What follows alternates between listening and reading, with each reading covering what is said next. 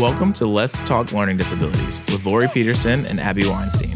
Lori and Abby spend their days talking about dyslexia, dysgraphia, dyscalculia, and ADHD. They talk to parents of struggling students and adults who have had a lifetime of academic challenges. They want to share those stories along with their own insights with you. So, let's talk learning disabilities.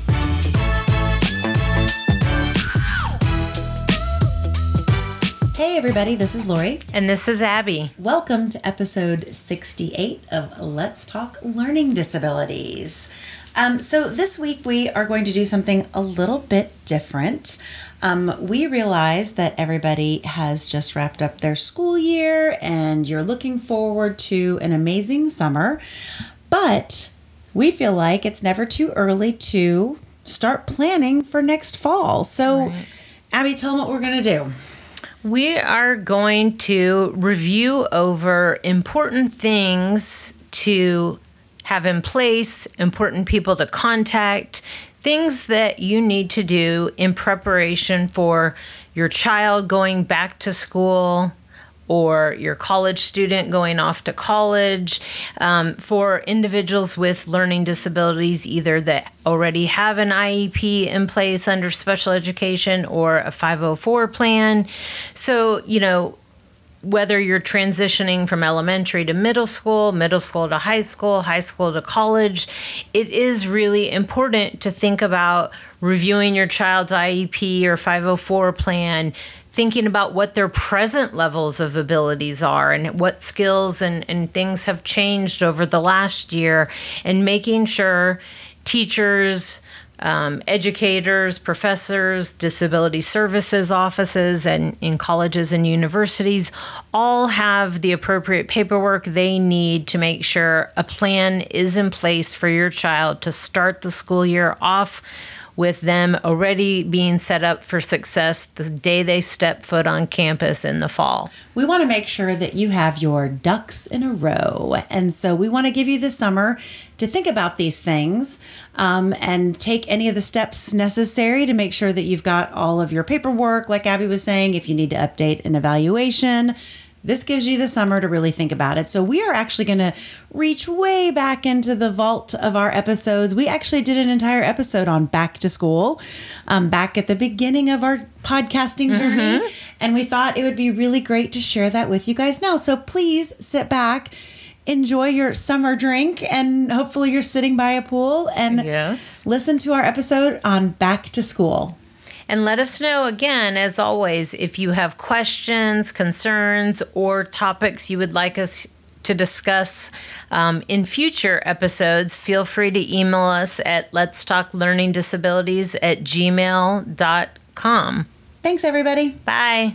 Hello, and welcome to episode number 19 of Let's Talk Learning Disabilities. This is Lori. And this is Abby. And we are excited that you're here today. We are recording this a little bit early, but we are going to hopefully release this just in time for Back to School. Woohoo! Some people find that time very exciting. Right. Others find it a little stressful and overwhelming. There's already school supplies out in stores. Seriously, this is like we just got through the 4th of July. So exactly. But anyway, they're pressuring you to start thinking about school already. Well, yeah, because they got to hurry up and get this stuff out of the way so they can put the Christmas decorations out. Decorations, that's right.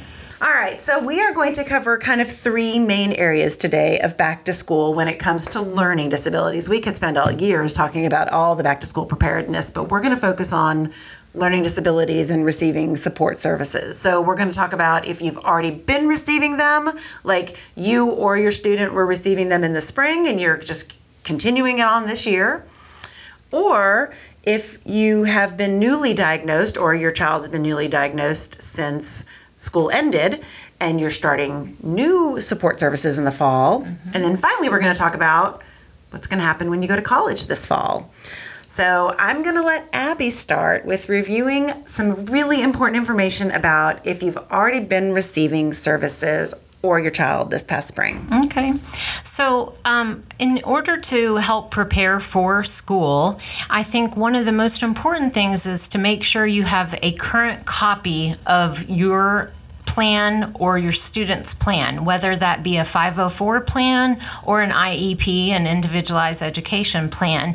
Make sure you have a current copy, the most current copy.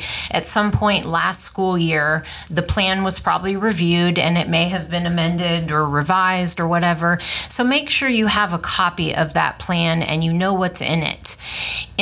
As also make sure that you don't need to make any changes. Have things changed, for example, over the summer? Has your student started struggling in an area they didn't struggle in before? Or have they made progress in areas and maybe no longer need a certain type of accommodation or support? Did they go through a dyslexia therapy program? Did they do remediation and tutoring? Occupational therapy.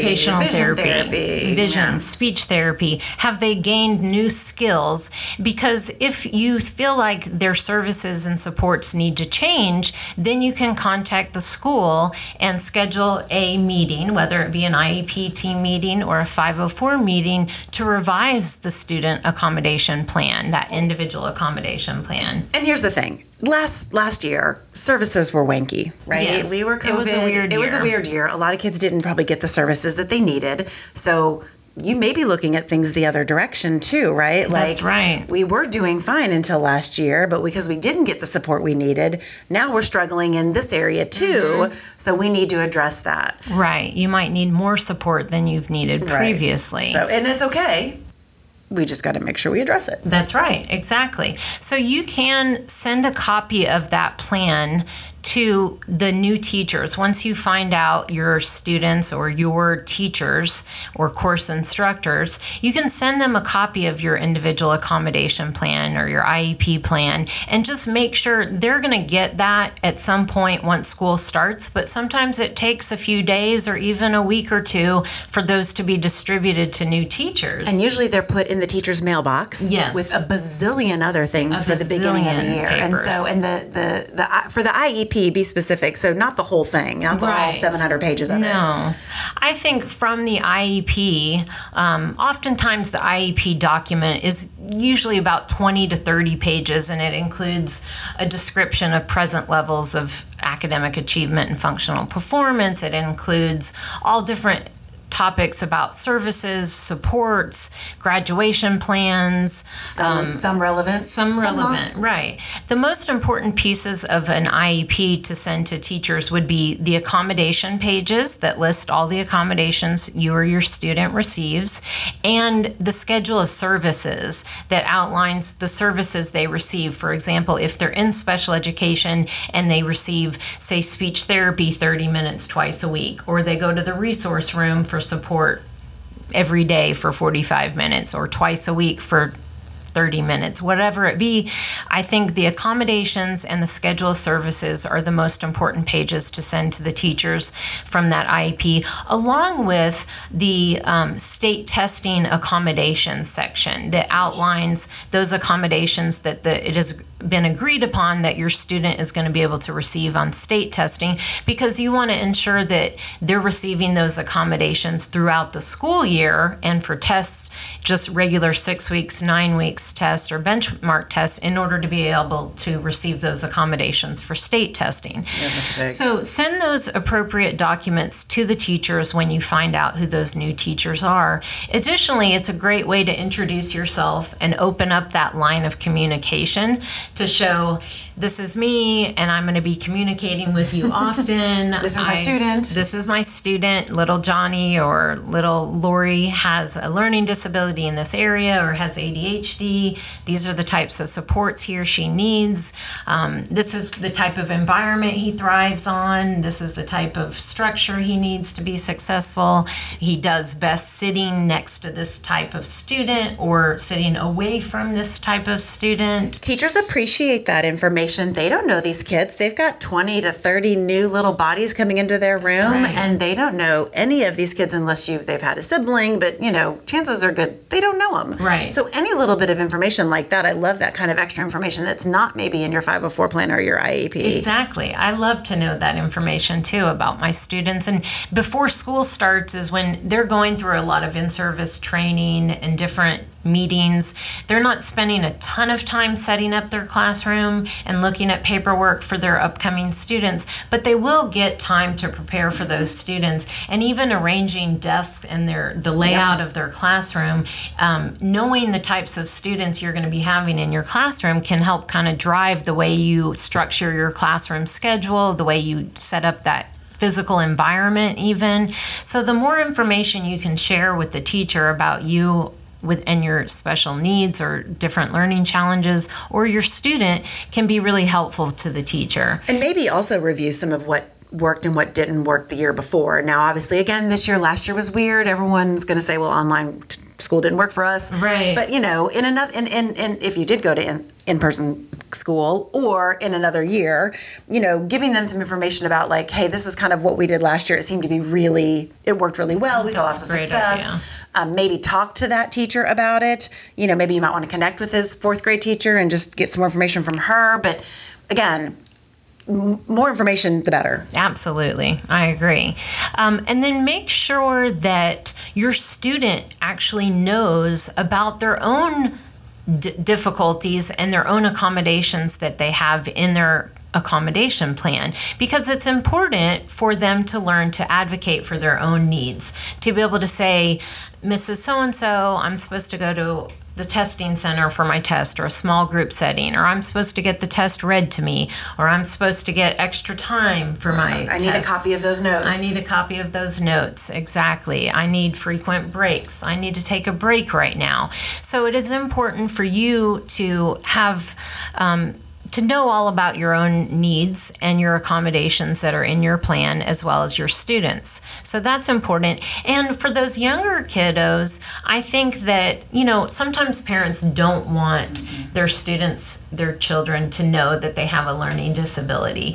And at a very young age, it might be hard for them to understand, and they can't grasp that you are bright, you just learn differently. But past, I would say second grade, third grade, I think it's perfectly okay to explain to your child, you have a brain that just learns a little bit differently. You're very smart, you're very capable. You just need a little bit of support to help level the playing field and make things fair and equal for you. I totally agree. And I feel like it's almost a disservice by not sharing that information, because it doesn't allow them to advocate for themselves for those accommodations. And so if they are just sitting there and they don't know that they should be getting something and the teacher misses it, then they're not being provided the opportunity to show what they know and give their very best effort. So that's right. I think it's important for them. We all have things we advocate for. It doesn't necessarily always end up in a plan, but even as an adult, we have things we advocate for. So I think it's important to be okay stating your needs. So with all of the scenarios we're going to talk about today, I think it's important for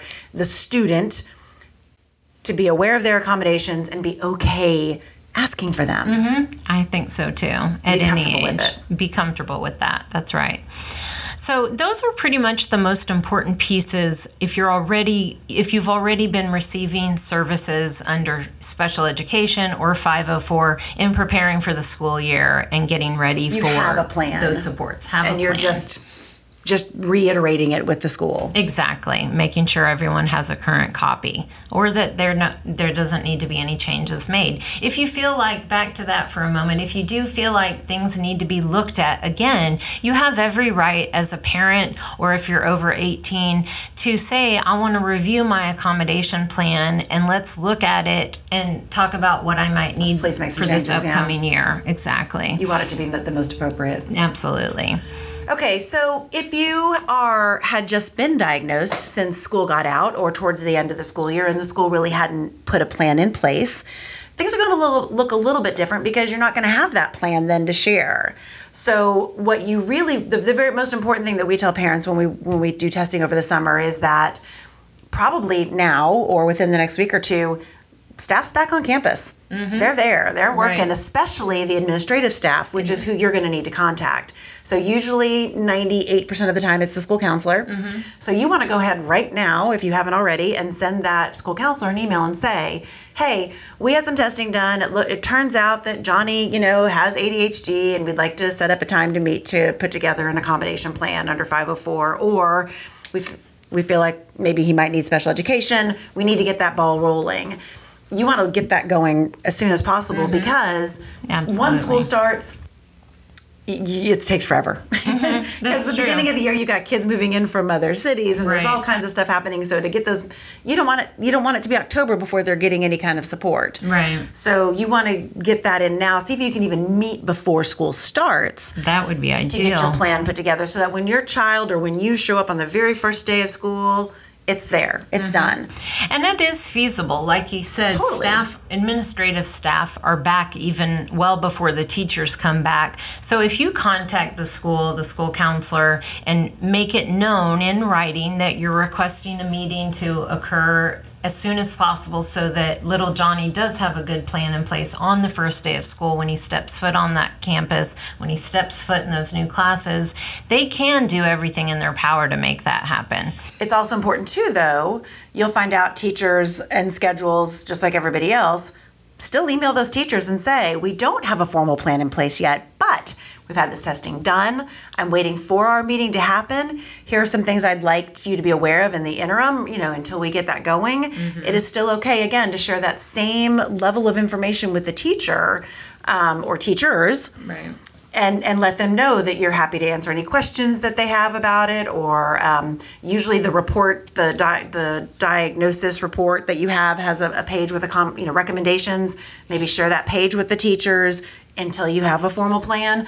But you definitely want to communication. I think is going to be our biggest key for all of these today. It's just you can't give them too much information. Be that naggy parent. It's your child. Absolutely. You want their school year to get off to the very best start ever. So really, and that good communication is key to success between home and school. And so let them know that you're going to be a parent, that you're open to communication, and you want that open communication back and forth. And again, make sure that your student understands their accommodations and that they know the kinds of things that they're going to need. They understand their challenges and their strengths too, right? Sure. But why they're going to need some of the support so that they can be a part of that conversation as well. So it really isn't all that much different than if you already had services last year, other than you just don't have a plan to share. Right.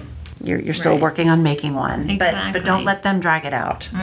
Don't let them drag it out, exactly. And also, you want to communicate regularly with the teachers about ongoing progress throughout the school year.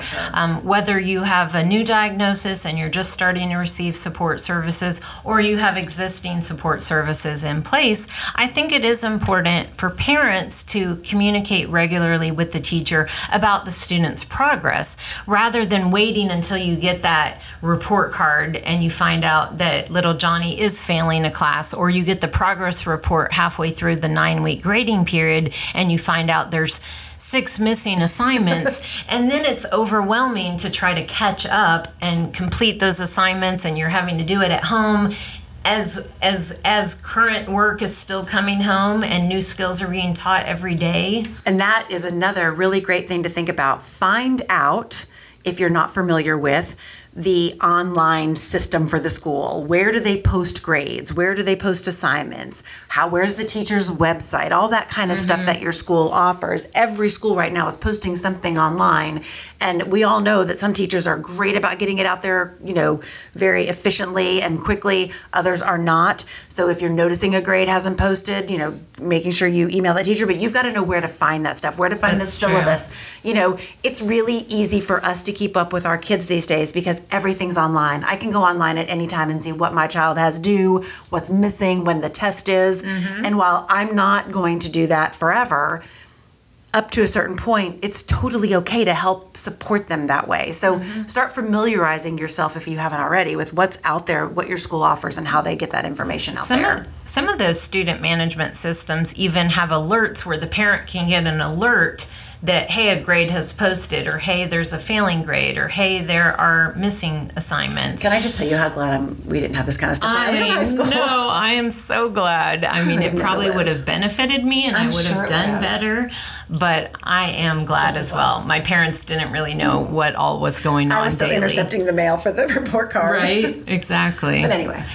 So now let's talk about the transition from high school to college for students with learning disabilities. If you're just starting out college, what are some things Lori, that you think would be crucial to do over the summer before school starts? Most universities aren't starting till the end of August, mid-August to the end of August. So there's time to prepare for starting college. So if you have not already contacted Disability Services, that is the absolute first thing you do. And here's the thing, if you've got a student that has a learning disability of any kind, and even if they didn't really use a lot of accommodations in high school, put them in place in college. Absolutely. College is a different beast. The expectations are different.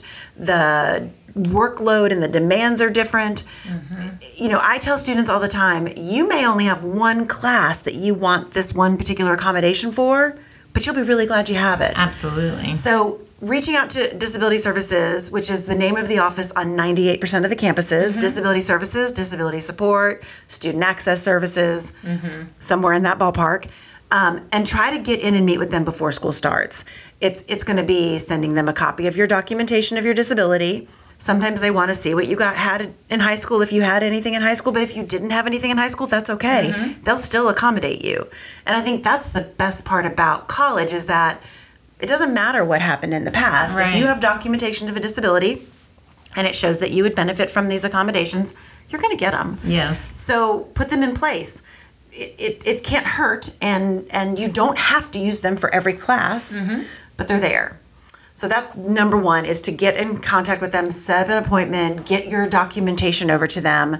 They're busy. There's a lot of kids there that are using these services. So you may not get an appointment before school starts if you're already at a place where you haven't contacted them.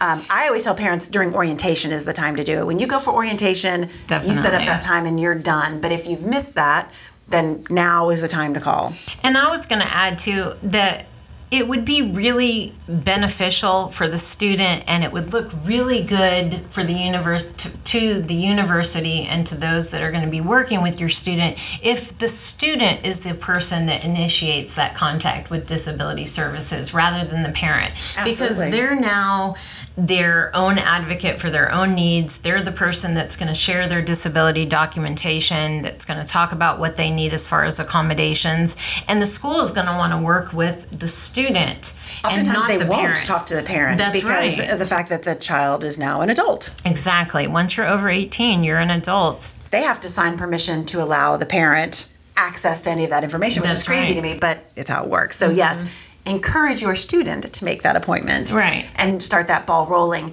Here's the thing about college, though, that I think the transition is that where it is the hardest, is that in high school, you've got mom and dad that are keeping up with things. You've got a case manager. You've got all your teachers have a plan. Everybody's on the same page.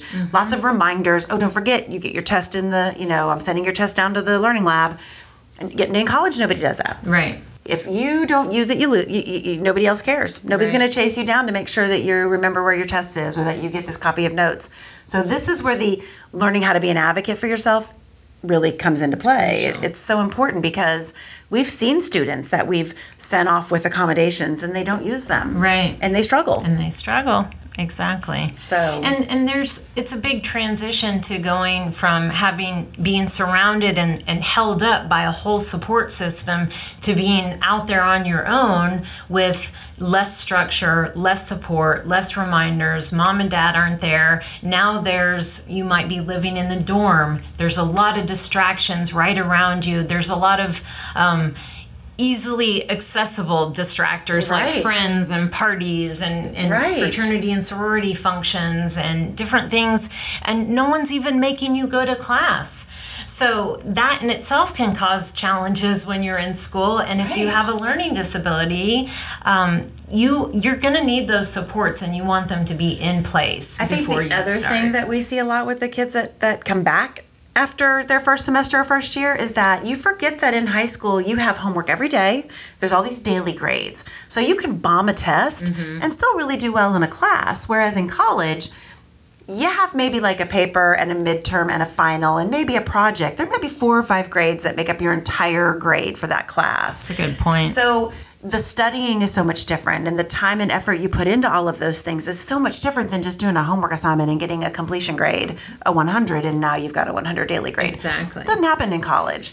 Well, and also with studying, when I was in school, a lot of times when I was in high school, I could study the night before a test and do well on the test because I was able to remember it. Now, I don't know if I retained it for several weeks or months after, but I was able to retain that information and do well on the test.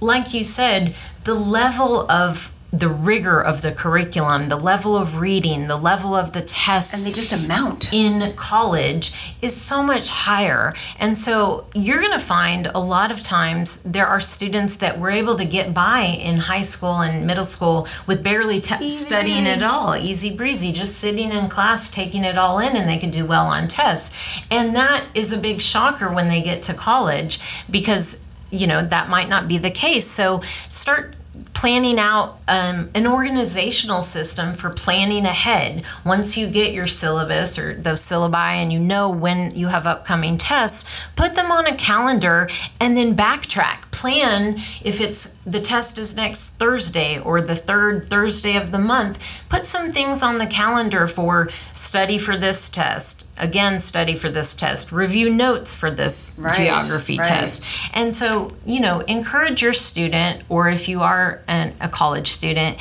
make sure you have a really good organizational system in place, whether it be a paper planner, a digital planner, whatever works. Using your tools that are available on your smartphone. That's something, too, that you can do to prepare for college is make sure you have really good organizational systems that you can use. If these are not your gift, your child's gift, your gift as a parent, your gift as a student, then employ somebody that can help you because this is the key to your success. Mm-hmm. And so find someone who can help you now lay out some strategies so that you can walk in day one and you've got a plan. Yeah. You've got a system. I do believe that's probably the hardest, of just knowing when to study what and how to use your time. And because you have all of a sudden so much time, it feels really good to not have to go to class all day. And it's sometimes harder to manage time when you have less filling it. Yeah. And they might have a schedule where they have a class in the morning and then they may not have a class again until 11:30 or 12:30 or 1 o'clock in the afternoon. So it's easy to think I'm going to come home and relax and watch TV and work out and do things. Right, going out with friends. They have to get into a routine of really establishing, okay, on Monday, Wednesday, and Friday, or Monday, Tuesday, and Thursday, in between classes, I'm going to study. I'm going to go to the library. Right. That's another thing, in addition to the organizational systems. I think it's important for college students, incoming college students for sure, but all college students, to already figure out where's going to be your best study area. Absolutely. For me, I didn't do well at home because there was distractions, there was things, I could find drawers to clean out, I had a roommate there, I had dorm mates, suite mates, but I did best in the library or in a coffee shop.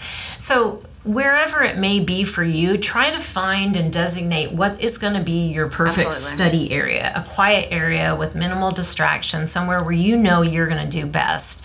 And start using that area and getting comfortable with that area. The other thing, too, is to figure out what all does your school offer, right? Mm-hmm. Disability Services is going to offer you some accommodations, some more services than other, but then the university as a whole has things like the Writing Center. That's right. And some tutoring centers, and sometimes there's a math center. Yep. So find out what they have outside of just what Disability Services offers, that they offer to everybody, and take advantage of them when you need them. Go familiarize yourself with them. That's good. And the other thing that we did talk about with the other two scenarios, but with this one most importantly, is that go talk to your professors or your instructors. Mm-hmm. Go talk to them after the first class. Go set up a time, find out when their office hours are. Introduce yourself. Tell them that you have an accommodation plan, that these are your accommodations that you're getting, and that you just, you're here to work hard and, make them familiar, make them know who you are. They see a bazillion kids. They do. And students. And so make sure they know who you are. And because that, to me, I think also when it comes to the end of the semester and your grade is teetering on a hump, if they know you and they know you've been in class every day, they know your face and they know that you've been taking advantage of those accommodations, then, that could help You've shown initiative. Yeah. You've shown you care. That could help. That could push you over that hump into the higher grading. Absolutely. Higher So grades whatever you got to do. level, hopefully. Right? Whatever you got to do. Absolutely. But definitely, knowing what all the school has to offer, what all supports are available to not just kids with disabilities, but everybody. To all students. Yeah. That's a good point, because a lot of schools do have a lot of different supports in place. And, a lot of libraries, I found out throughout graduate school, unfortunately, I didn't know this during my undergraduate time, but the libraries also have small private rooms that you can reserve. So I might not have done well sitting in the middle of the library in the work area, but in a private room that I could reserve. With a whiteboard. With a whiteboard, I could spread out all of my different materials, my notes, my teacher notes, my own notes, my textbook, some research articles, everything I needed, my timer, my highlighters, my colored pens, everything that I all use. Of your supplies. All of my no school distractions supplies. there. I loved all my office supplies. But yeah, that's another good thing to know, is that the library is chock full of good resources. And I feel like now we're in such a non-library age. Everyone just look online. Everything you need, so nobody's going to the library to really do the research like we used to have to do. Exactly. But it is a great place to study. High school students are not used to going to the library for sure nowadays. That's crazy. But once you get to college, it's a good resource for you. So as we get ready for back to school, taking advantage of all the services your school offers, whether you're in elementary, middle, high school, or college, graduate school, doctorate level, they're there. The services are there. You just have to know how to access them. You want to access them early. For sure. And get something put in place. And then I think really, again, just to reiterate, communicating with teachers, with your student, with your professors, with the people at Disability Services, with your case manager, just keeping those lines of communication open to when something is working, isn't working, progress updates. It's okay to communicate. You can never communicate too much, I don't think. I would agree. I think it's crucial. So hopefully this helps everybody kind of get a little bit of a jump start. School should be starting here in the next couple of weeks by the time this episode releases. So we're going to be really in the throes of back to school. They'll already have everything clearanced at the store by then. I know. It's so crazy to think about. It moves so fast. If you guys have any questions, don't hesitate to email us. Let's talk learningdisability@gmail.com. Or if you just have some suggestions for upcoming episodes that you'd like to hear, we'd love to have some feedback. We have a Facebook group called Let's Talk Learning Disabilities. Have we ever talked about that? I'm not sure if we have or not. Yeah, we do. We have a Facebook group. We kind of did it backwards. We did the Facebook group and turned it into a podcast instead of the podcast to the Facebook group. Right. But whatever. Come join us. It's fun. We post some neat stuff and have some really good discussions in there as well. There are great resources and articles in there and videos and links to the podcast and even videos of us doing our podcast if you're ever interested. Because that is super exciting, yeah. So that's on Facebook, Let's Talk Learning Disability. And I think we're lining up some really fun stuff for the fall. So we should have some good podcasts. We've got some great guests coming in. Great guests. So I'm excited about it. So you guys go have a great day. Oh, and don't forget about our YouTube channel. So we have a YouTube channel too that has all of the podcast videos. We also have some Facebook Live videos that are out there. So those are kind of fun too. We just did one last week about Mythbusters. Yeah. So we busted some myths about learning disabilities. Disability myths. So check it out. So you guys enjoy the rest of your summer. We'll be back in 2 weeks with a brand new episode. Thanks for joining us today. Yeah, thanks for listening. You Come back and let's talk learning disabilities. Bye, guys. Bye.